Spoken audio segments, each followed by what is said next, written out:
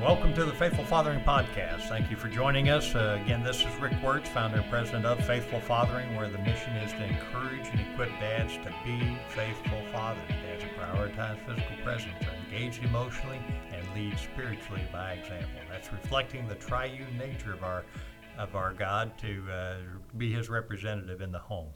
We're continuing the discussion in this podcast series around why faithful fathering is important. We are here to help you be the dad the next generation needs. And so we want to put you in contact with us. You can go through our website at faithfulfathering.org and click on the For Dads button to access some other vlogs, and training materials that could be of help to you.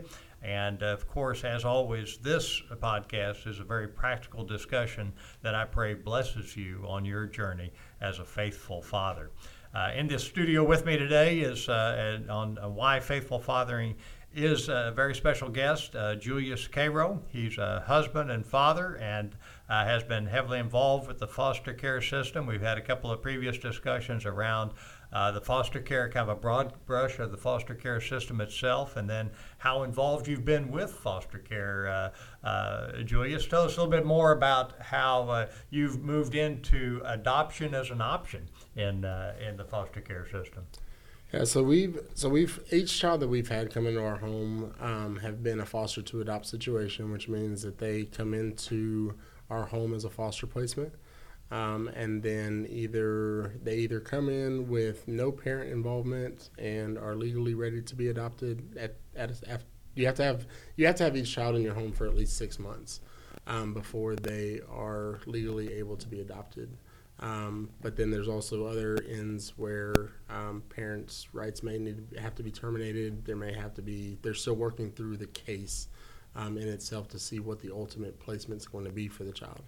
And so we've fostered 29 at this point, and we've been able to adopt 4 because they've legally become eligible for adoption. Now, earlier, I think, correct me if I'm wrong, but you said there's approximately 400,000 kids in the foster care system nationwide, and I think you said that 117,000 are available for adoption, meaning that there's 300,000 kids out there that are just really in temporary care for foster care. Is that correct? Yes, sir. So, there's 117,000 legally free, ready for adoption as of today. Okay. Based on the numbers that I was able to look. And there's 412,000 in the United States currently in the foster care system. Okay.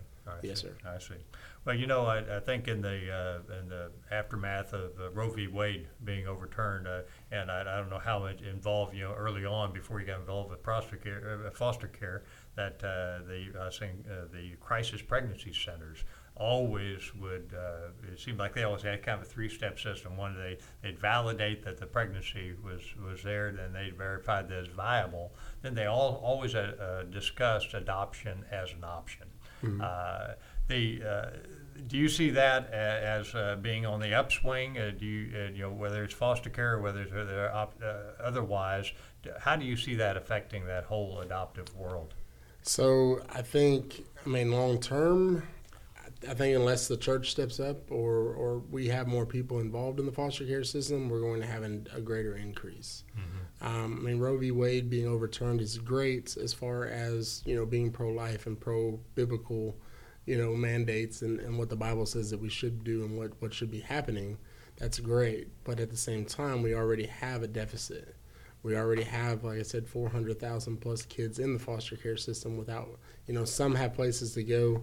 If you can even narrow it down even locally in Harris County, I think the reported numbers for June was 5,200 kids in Harris County in the foster care system, with 562 of those kids being able to be adopted. So there's 562 kids currently waiting to be adopted just in Harris County. And wrong-minded thinking would say that that's why we want to keep abortion legal, right? Yes. And I do want to use this as a time to clarify, be very specific, that Roe v. Wade did not overturn the right to abortion or that abortion is legal or illegal. It just cleared it up as being a law of the land inappropriately established by the Supreme Court 50 years ago. So now it goes back to the states for debate, and if they can sell it to be legislatively implemented in the state legislatures, then that would be there. And as you know, there are some that think that, well, as long as it's before 6 weeks or 13 weeks or whatever the magic number is, that would be okay. Of course, as a Christian, we know it's from conception on. But what I'm hearing you say is that the need is already exceeding demand to some degree as far as adoptive kids being out there. And if we're going to be the body of Christ, that we need to see the church and families step up. What's your charge or what's your encouragement for churches that are awakening to this need? What do they need to do to raise the bar for being an advocate for establishing adoption as a viable option? Well, I think the church has to first get educated itself. They have to know what's going on around them, what's needed, and what the reality of the situation is. I mean, and as far as numbers go, I mean, if one family out of every 4 churches in the United States would adopt one child, we wouldn't have, and that's not, I don't even think that's not just the United States. That's worldwide. 1 out of every 4 churches would adopt one kid, we wouldn't have an orphan care crisis.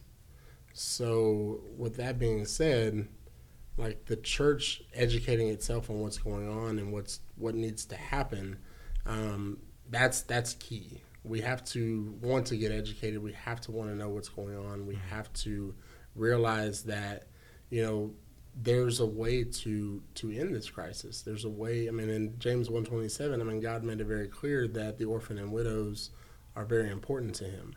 And with that being said, like we are on the front lines and have to be in the front lines to be able to fix this issue.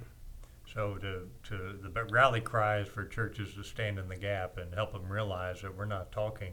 It's not really a huge gap if we all take a step forward, right? And that's what I'm hearing you say. So, with that, what are some of the key challenges that these adoptive parents might face from your experience? I mean, I think there's a lot of misconceptions out there. I think a lot of people think that adoption is expensive. I believe for all 4 of our kids that we've adopted, I think we may have spent $2,000 for all 4 of them, and that's $500 paperwork fees. It doesn't cost much to adopt children from foster care. A lot of times when we think adoption, we think private adoption or we think international adoption, which can get very costly because of the legality and the fees and the transporting and going back and forth and all of these things that you have to do. But we have kids, like I said, I mean, just in Harris County, we have 562 kids that are ready to be adopted. And like I said, with my 4 kids, we've spent about $500 each. And I'm talking about just in the court fees. That's not throughout the years of having them, but as far as legal fees that make them adopted, it was about $500. And I think the misconception is adoption's expensive. It's not. So when you look at that, maybe it's an awareness issue. Would you? Let's just use your church as an example. Do you know is your church actively involved in, say, an advocacy group? Our church is actively involved in the foster care system. We actually, I think the second week I was at Risen Nation, me and my wife became the orphan care pastors at our church, which is you got volunteered. Which is no, we volunteered. I actually requested the position because God put it on my heart a long time ago, and so that was one of the reasons why we found Risen Nation, was because Pastor Matt was involved with the foster care system. But lo and behold, God put us together not only to just be involved, but to completely try to empty the system and revolutionize what's foster care. Since we've been at Risen Nation, we currently have 8 active foster families and 3 other adoptive families. So we have 11 families that are currently or have been recently. And then as a church, our church has been the primary source for Kingdom Care as far as volunteer base, as far as service projects. Our Risen Nation men's group do a lot of our service. They've mowed lawns, they've cut trees, they've built fences, they've replaced fire extinguishers and fire alarms. Like they've actively helped build Kingdom Care to what it is today, as far as being able to help support foster and adoptive families. Well, what a blessing you are to your church, and your church to the foster care system and to Kingdom Care.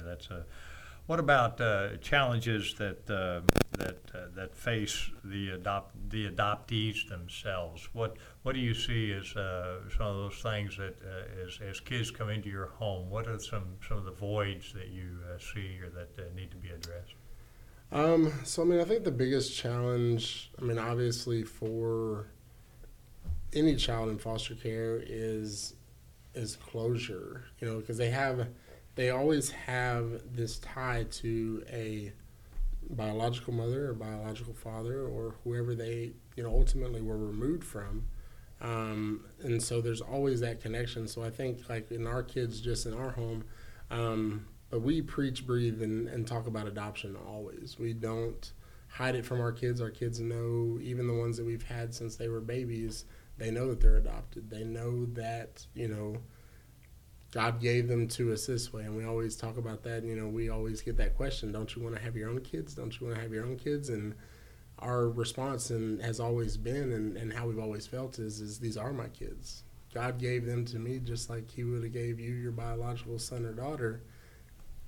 He put them here. Mm-hmm. I didn't make that call. He ultimately gave them to us. Mm-hmm. And so with that being said, we talk about it and we make it very aware to them, like what adoption is, what God did for us as followers, and adopting us, and speaking out for us. And so I think having those conversations and, again, in the church, it being commonplace to talk about foster care and adoption and what that looks like, and it becoming more of a natural occurrence than just the one-offs here or the one-offs there that happen.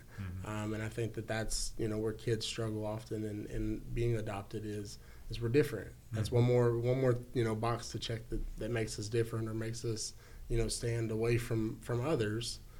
But having that place of, this is normal, or this is okay, and this is accepted, and this is, special, having that kind of mentality in the church, which is something that we've, tried to foster in Risen Nation, and they have taken it to heart of, hey, these kids that are coming in, and that's not just the foster and adoptive community, that's anybody that walks through the doors, we're going to love on them, their family.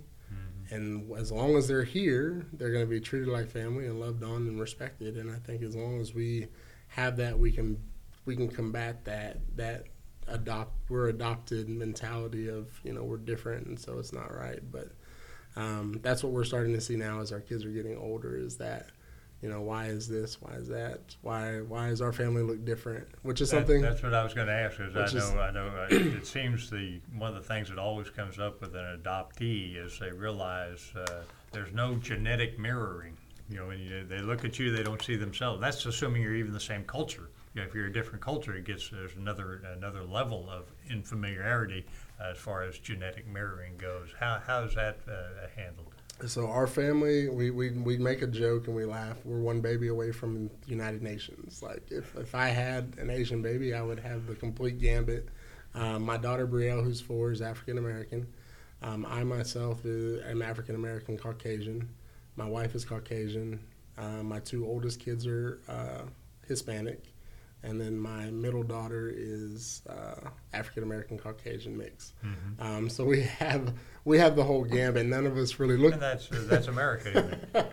None of us really look alike. But like I said, fostering in our kids is we're family, and seeing them, like my kids now, when they see kids, and sometimes we have to stop them because they see a kid upset or something, and they're like, "Are they coming home with us?" And we're like, "No, like that's not what that's about." Like. But that's the heart of it is they want to help people. They see everybody as family. They see people as, as God originally designed us to be, as, the Imago Dei. We're all made in the image of God. And so we all have that, just that itself makes us special and makes us important, and God gave us a purpose. And so looking at people in that respect, would ultimately in a lot of ways save and help a lot of different things, the racial tension and a lot of other things that we have nowadays. Concept, right? Yeah. So we talked about adoption. I know there's open adoption, there's closed adoptions, there's semi-open adoptions. Are all of yours open adoption that you're able so all of ours were closed adoptions. Like I said, they were all done through foster care, so all of the parental rights were terminated. So, explain what closed adoption is. It just means that our kids don't have any contact with their biological parents. Right. So they don't have contact with their biological family. Mm-hmm. By court order. Through the adoption process. Yes, because not because dangerous necessarily, made it an unhealthy situation. Yes, and so a lot of times too, like our two youngest daughters, they were both placed with us at 5 months old. So parental rights were terminated for whatever reason, or they were given to CPS as far as that goes. Mm-hmm. There's a lot of things in their files that are what's considered redacted or information not given to us, so we don't know 100%. CPS doesn't know 100%. They know what they know. And so with closed adoptions, that they currently have no contact with any of their biological family.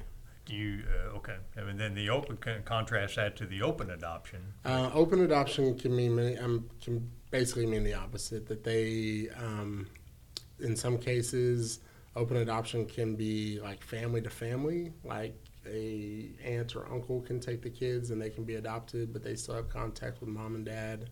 That's what also is called kinship placement. Or open adoption. Some friends of ours have an open adoption to where they have custody and they have adopted their children, but their children also have contact with their biological siblings that may be in another adoptive placement or may still be at home with mom and dad.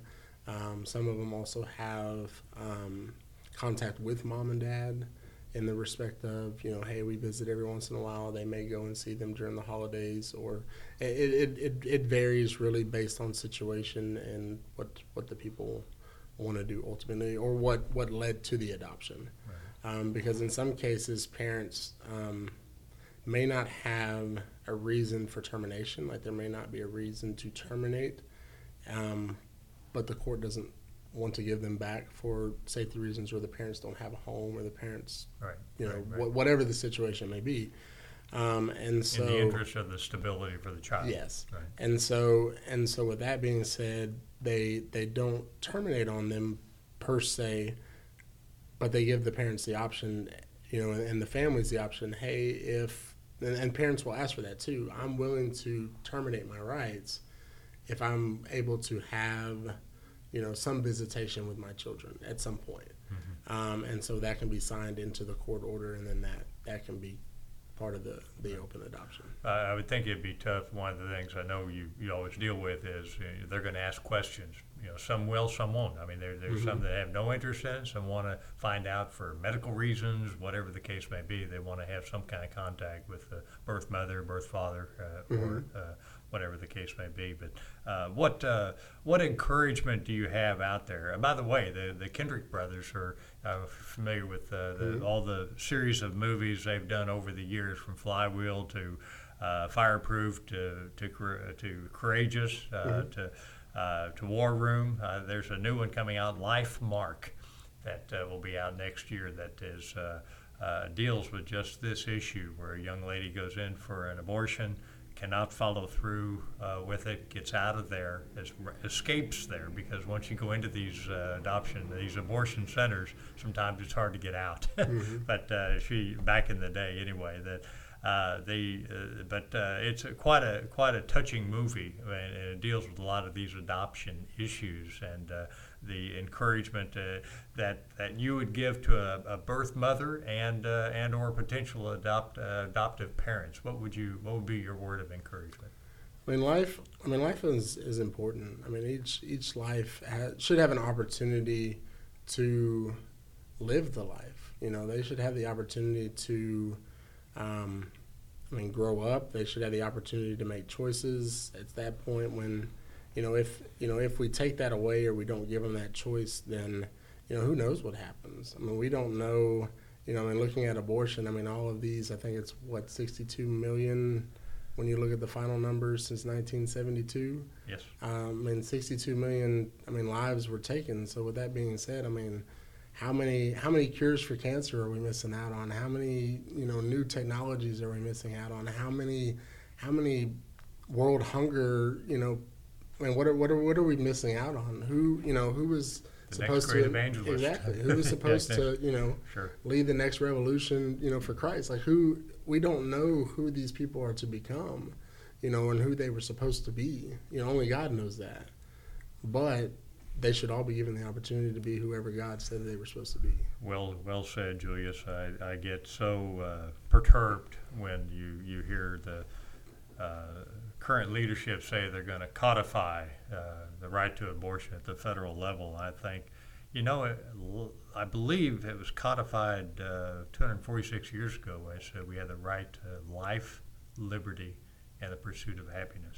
So it's already been codified, and our Creator put those words in that Constitution to lay that out very clearly. So well said, and dads, I just encourage you to, as you're praying through, it may not be yourself as an adoptive parent or a foster care parent, but I would encourage you to pray through what your church might be able to do to step up. And if it's you personally that's going to lead that charge, then feel free to contact us here at Faithful Fathering. We'll put you in contact with Kingdom Care, and we'll help figure it out. But we do know that life is precious. The Lord is in control of everything, and each life has a purpose. Yes, sir. And Julius, I praise God for you. Thank you for your heart. Thank you. Thank you for having me. Dads, thanks again for tuning in. We'll stay tuned to this podcast channel and for further insights from Faithful Fathering and from Julius. Thank you for your time. God bless, Godspeed, and as always, stay focused on being a faithful father. That's the dad you're called to be, and that's the dad the next generation needs. Godspeed.